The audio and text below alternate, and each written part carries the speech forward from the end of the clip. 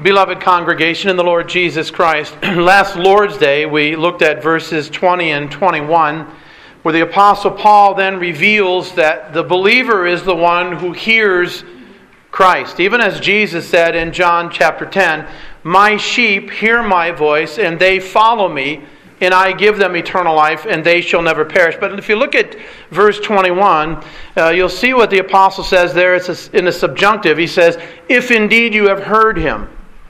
And that's the question for each one of us. Have you heard Christ speaking to you, to your soul, through His Word? Not simply the voice of the preacher, but that Christ makes Himself to be heard through the proclamation of His Word into the soul of an individual. You hear the words, "Come to me, all ye who are weary and burdened, heavy laden, and I will give you rest."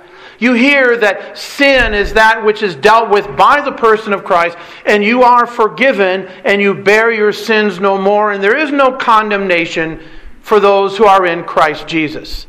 Have you heard that? Have you heard Christ speaking to you through the Word by His Holy Spirit into the depths of your soul, that you know that you're a child of God? This is the Spirit of God bearing witness with our spirits that we are truly the children of the living God. Christ speaks through His Word. Christ continues to speak through His Word. He doesn't speak audibly. He speaks through the Word of God.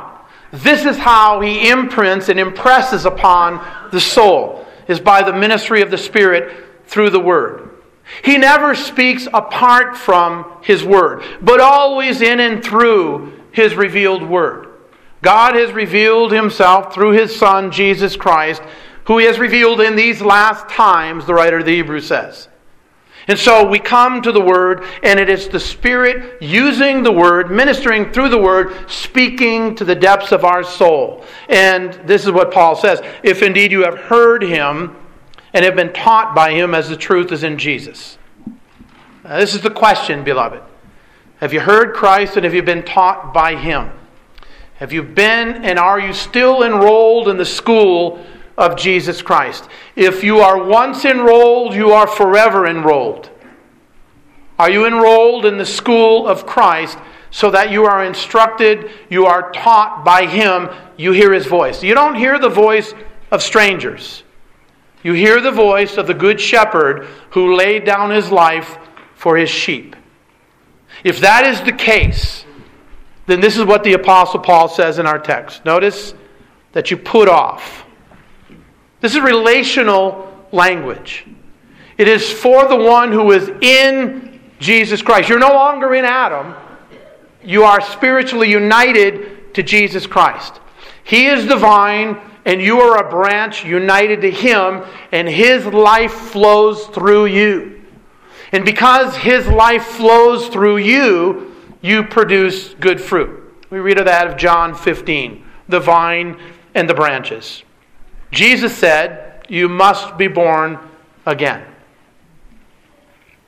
Are you born again? Do you have a new nature in Christ? Do you have new affections, new love, new direction, new principle of grace reigning in your heart? Do you have new desires that are altogether new? They were not there afore. They are new in that sense. New that you have love for God, for Christ, for the Holy Spirit, for things holy, righteous, and good, which you did not have when you were in Adam, dead in your trespasses and sins. Are you born from above? You don't make yourself born from above. It is the Holy Spirit who regenerates the soul and raises you up to newness of life. If you want to use the physical example, it would be Lazarus in the tomb. Lazarus was dead. He had no ability to raise himself. No one else had the ability to raise up Lazarus but Jesus, God incarnate, who speaks and He rises from the dead. So it is that the Lord speaks to the soul of those who were given Him by His Father from before the foundation of the world and raises them up spiritually to newness of life. And you hear and you come alive to the things of God. Now there is a love for the things of God where there once was hatred. There is a desire to follow where once there was a desire to run from the things of God. There is an affection. There is a new direction in life, a new standard, new disposition. All things have become new for the one who is born of the Spirit of God. If any man be in Christ, he is a new creation. If that is the case, beloved, then we read Romans chapter 12. That you do not present yourselves being conformed to the ways of this world. Or Romans 13. Put on the Lord Jesus Christ and make no provision for the lust of the flesh, that it should rule over you. If you are in Christ, born of the Spirit of God, then you are not being conformed to the ways of this world, but you are being transformed by the renewing of your mind. That's the relational sense that we have in Christ Jesus. So that's what Paul is dealing with here this morning. If you truly have heard Christ, if He has made you a new creation, then it's going to be demonstrated in the way that you live your life. Again, not a perfection of life, but certainly a new direction of life. You are not the same old person if you are born of the Spirit of God. The things of God have become alive to you. You have become altogether new. People don't recognize you. The ones that you used to run with, they don't recognize you anymore. You speak differently. You live differently. You act differently. Why is it? Because you desire to please the Master who bought you. If indeed you have heard Him and have been taught by Him. And this is what Paul says. That you put off concerning your former conduct. Now, this is not a command. What's interesting here is that Paul uses an aorist tense, which means it's a past action that has continuing results in the future. So he's saying if you have heard Christ, it will be demonstrated by your continual action of growing in conformity to Jesus Christ. Not a perfection, but certainly a distinct direction in your life. You're not running with the crowd because you're not thinking like the crowd, because you now have the mind of Christ. But notice that there is a position and a practice. And this is the difficulty of being who we truly are in Jesus Christ. It's getting the position and the practice to align, to match, to come together, to be parallel. So that our practice, our lives, look like what we are positionally in Jesus Christ. And so we need to continually then put off, as Paul says here, the former manner. Now, Paul speaks about an old man. The old man is that person in Adam. It is the one who is with original sin, is under the just condemnation of God. It is the man who is united in Adam, who is connected to him spiritually, who is under the condemnation of God. That's the old man. I don't have an old man and a new man living within me. I am a new man in Christ. Well, what's my problem? And I have a lot of problems. And some you don't even know about some of my problems. I have a lot of problems. Why is it? Why do I still have problems in contention with sin if I am the new man in Christ? The canons of Dort speak to that issue, that God does not wholly eradicate the sin that is still within us, that rebellion that is still there. And how is that rebellion still there?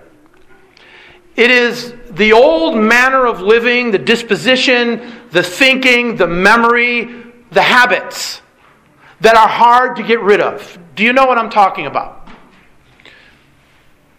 I had a friend once who was in prison. And he got out of prison. And he had been there for a number of years in prison. And when he got out of prison, he is no longer incarcerated. He's a free man. But he lived in his own rented home like he was still a prisoner. He slept on the floor. He did things in his life that he did when he was in prison.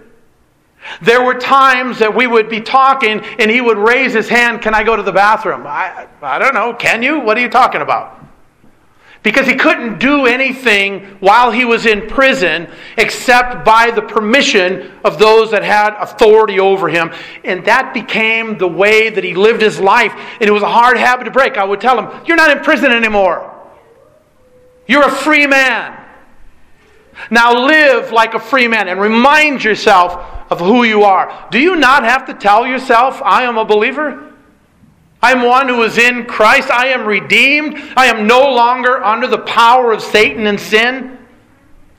I've got to rehabituate the way that I think, the actions, the affections, and they die hard, beloved. I'll give you a simple analogy. I got an update on my iPhone. I hate updates. I don't know why we have to have them. This is wrong. They're going to correct this, to correct this. And it changes things on your phone. So I open up an app that I use every day, and it's the same app, but things are in different places. Now, mind you, I've been using this app for, 5 or 6 years, and muscle memory. So I open the app and I go to where it used to be. It's no longer there. And I've been dealing with this now for a month or two. And I can't get back to, it's over here, it's not over here. It's a hard habit to break, isn't it? And that's what happens to us as Christians. Somebody says something evil to you, what do you want to do? You want to give them what we say, get it off my chest. Give them a piece of my mind. I want to really rail at them as well. Is that the Christian life? Is that what we have been called to? When somebody does evil to you, what is there a desire to do to them? Do evil back. Is that the Christian way? No. And you've got to remind yourself then, I am to do unto others even as I would have others do unto me. And that doesn't die easy. That's hard. The world is constantly saying, don't get mad, get even. Get revenge.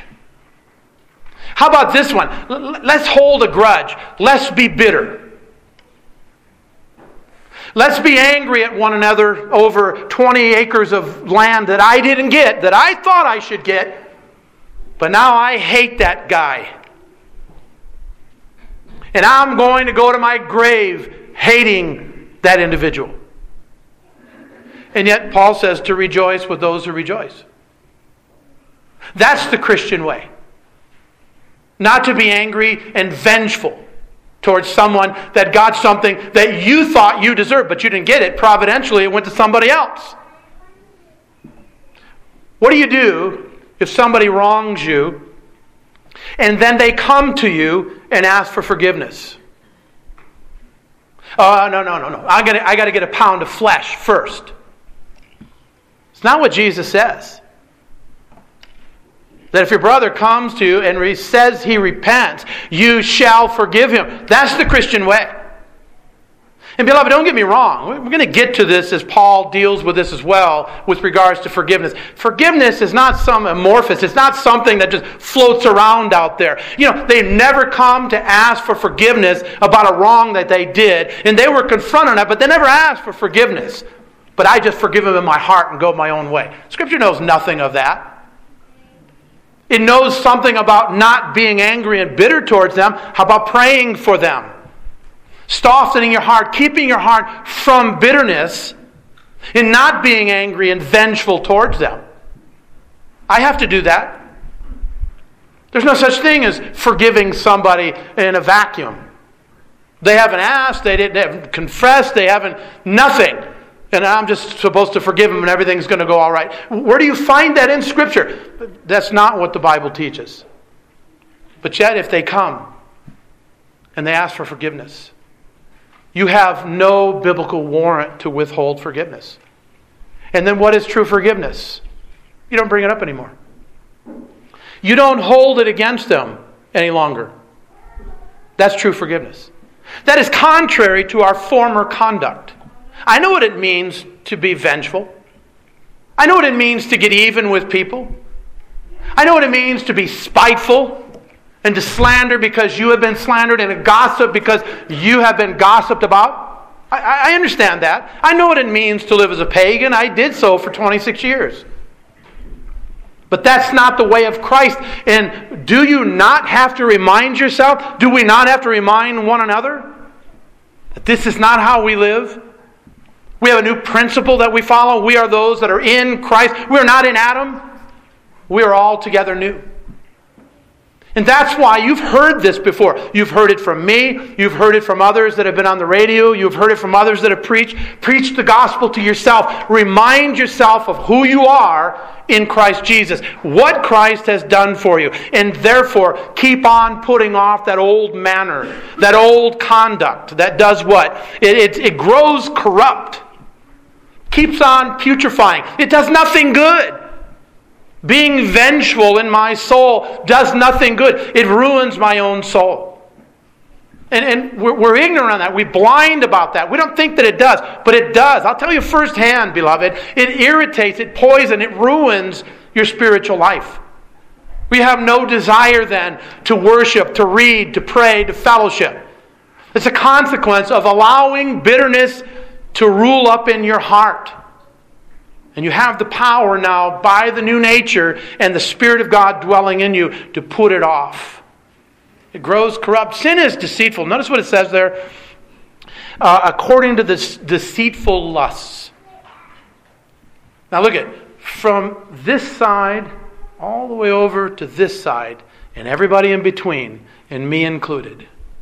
We all have lust. Sinful lust that putrefies within the soul. And it's deceiving. Because the passing pleasures of a season, they promise happiness. But they only deliver pain. I read this. Interesting. In 1940, the USS Indianapolis was afloat in the Pacific. And they were bringing some uranium that was supposedly going to end the war, World War II. And the Japanese intercepted that ship and shot a missile and destroyed the ship. And there were over 1,000 men that were on board. Numerous men died immediately. Others went overboard and were afloat on parts of the boat. They were afloat for 5 or 6 days before they were rescued. I think it said there were somewhere upwards like 600 that were off the boat floating, and out of that, 400 had died. Do you know how they died? They were in the South Pacific, and it was very hot. And when the sun came out and you were floating there on what one of the commanders said was crystal clear water. And you began to be so parched and have cotton mouth that you wanted a drink of water, and you started drinking that water in the ocean.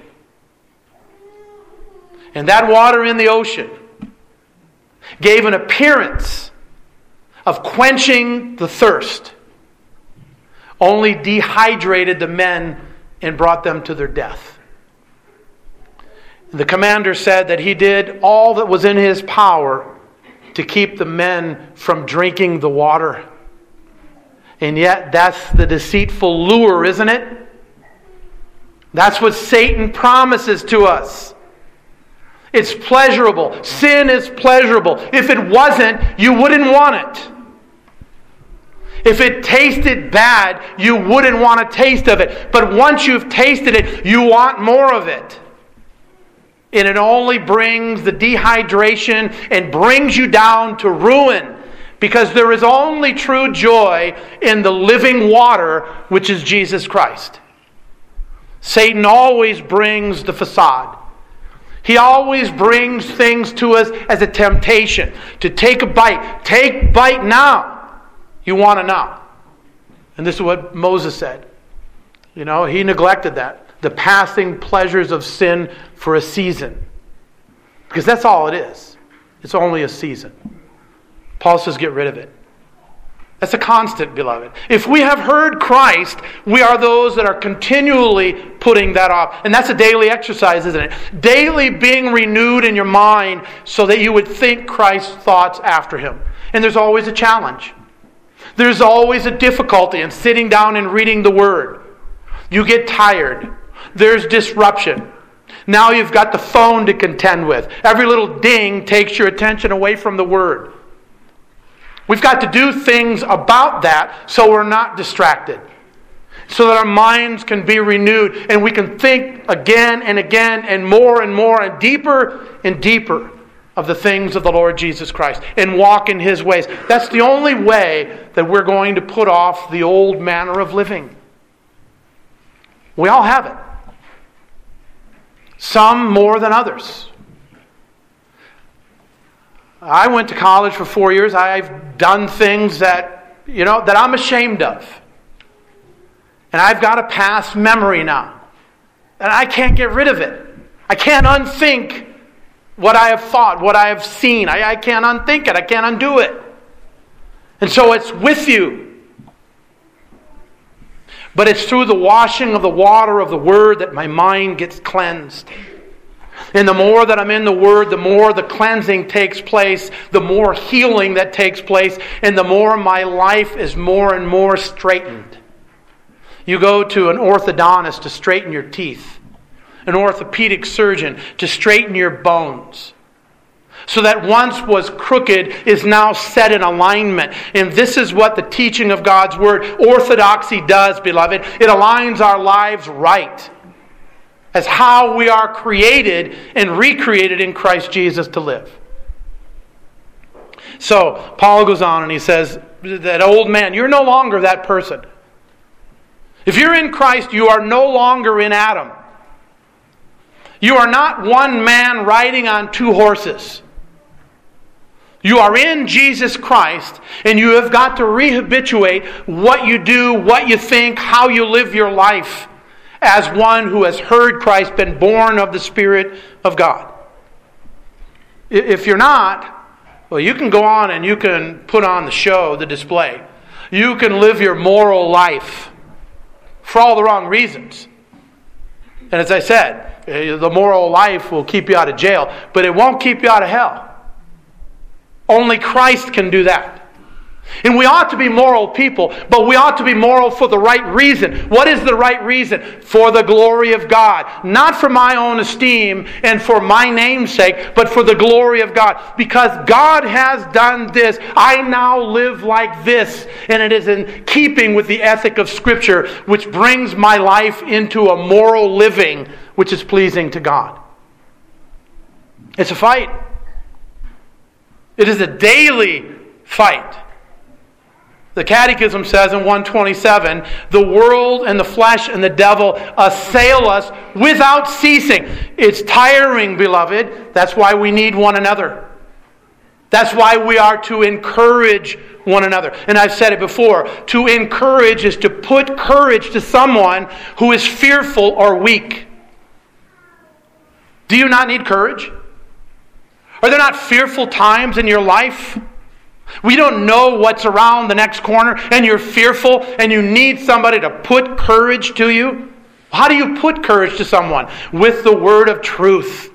God's word brings courage to the believer. And so we are renewed with the spirit of our mind.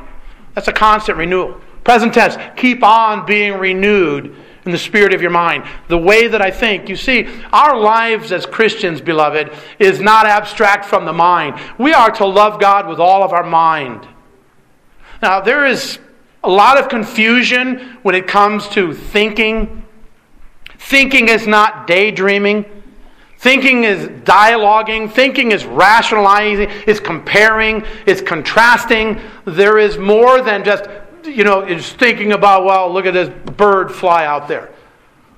No, there's implications in how we think. Thinking in accordance with God's Word. Thinking in the reasoning line of Scripture. Going from point A to point B to point C, discursively in how we reason. We are to be a thinking people. So what do I think with? Do I think with my brain or do I think with my soul? What is the mind referred to in Scripture? If you search the Scriptures and you track it down, you'll find that the brain is never referred to as the mind. The mind is referred to as cardia, the inner man, the heart. That's the inner man. Paul speaks about an outer man and an inner man. Now, I'll agree. There's some mystery here. But let me ask you, what happens to you when you die? Your body goes into the ground. Your soul goes to be with the Lord. Where's your brain? Is your brain material or immaterial? Well, it's material. It's what we call the gray matter, right? What happens to it? It goes into the ground. So are you saying to me then that I die, my body goes into the ground, and then I'm floating around as an unthinking being? No, that's not what I'm saying. Well, then how do I think? I think with the inner man, with the soul. There's some correspondence with the brain. I don't know what it is. I haven't found it in Scripture. It's interesting. But when you die, you go on as a conscious individual, a rational individual. I mean, the Apostle Paul, when he was translated into the third heaven, he said this, whether in the body or out of the body, I don't know. God knows how real that it was to him, of what he saw and what he heard, and yet his body was down on earth. Because he had been stoned at Lystra. So, beloved, we are to be people that grow in the mind, in the thinking. And you cannot, did you get that? You cannot grow in your thinking and to be like Christ apart from the Word of Christ. It is that strange, ineffable work of the Spirit that as we behold Jesus in His Word, we become like Him. As we see Him, 2 Corinthians 3, as we behold Him, I began thinking more along the lines of Jesus Christ. I think like He thinks. Isn't that what was said about the disciples? That they had been with Jesus? They were thinking, they were talking like Christ. That's the renewal by the Holy Spirit through the Word. That is a continual action in the life of the Christian. And that you put on that new man. This is who you are. You're the new man in Christ. You have put off the old clothes. The new clothes have come on. In the early church, when they would have baptism, the old clothes would be taken off. And then once the baptism was given, they would be placed on white robes. New clothing. Because as they came out of the water of baptism, they were cleansed. They were altogether new. It was revealed that way as a sign, as a symbol of renewal. And that's what water baptism is. It's a sign and a symbol of an inward renewal. So you put off that old and you put on the new man. The old has been put off and the new man is being put on. That's a continual action. If you've heard Christ, that's what you're doing. It was created, the new man, according to God, in true righteousness and true holiness. Righteousness is doing the right thing. This has reference to the second table of the law. It's my actions towards other human beings.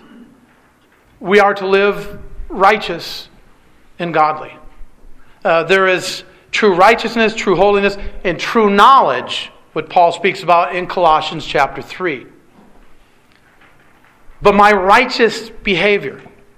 You see, beloved, there is an imputation and then there is an impartation. The imputation is that which is attributed to us. It's reckoned to us. That is the righteous robes of Christ by which we stand justified, holy, righteous before a holy God. That is the righteous works of Jesus Christ. If that is the case, then there is an impartation of righteousness where your behavior, you are being made righteous. That's what we're going to find, practically speaking, as Paul says. You once were lying, stop it. Speak the truth. You once stole, stop stealing. It's a practical aspect. So, our righteous behavior ought to increase if we are righteously covered by Jesus Christ. You can't have one without the other, beloved. If you're not growing in righteousness, you have not have the righteous works of Christ imputed to you. You're not in Christ. And so he says, they have created towards God in righteousness and holiness. Notice, the holiness now deals with the first table of the law. It's our life towards God. It's holy living, sacrificial living, worshipful living, distinct living, purposeful living, to glorify and honor Him, to obey Him. That's what holy people do. They're set apart unto holiness to obey the God who has redeemed them. We have been called out of humanity to live a life that is holy unto our God. So, here's the question. Have you heard Him? Has Christ spoke to your soul and raised you up spiritually and given you new life? Are you a new creation in Christ? Are you one who is striving continually to put off the old habits, disposition, affections, loves, those desires that were in Adam that are no longer to be in Christ Jesus? Is that you? And that you have the comfortable assurance, beloved, that the Spirit of God is alive and working within your soul. You have been raised up to newness of life. And the Holy Spirit is testifying that you are a child of the living God. You are striving to put off that old manner of living. You've done it, haven't you? Haven't you done things and you said, why do I? That's not even Christian behavior. An unbeliever doesn't say that. An unbeliever doesn't say, this is not pleasing to the Lord. He doesn't say that. He doesn't care. It's the one who is born of the Spirit of God who cares, who wants to please the one who bought him. Is that you? Beloved, be in the Word. And as you're in the Word, the Holy Spirit will do His work. You will think differently. And as a man thinks in his heart, so is he. You will then behave differently because you think differently. And this is the work of the Spirit, and this is what Paul calls us to as those who have heard Christ and have been taught by Him. Keep on attending the school of Christ. Amen. Shall we pray?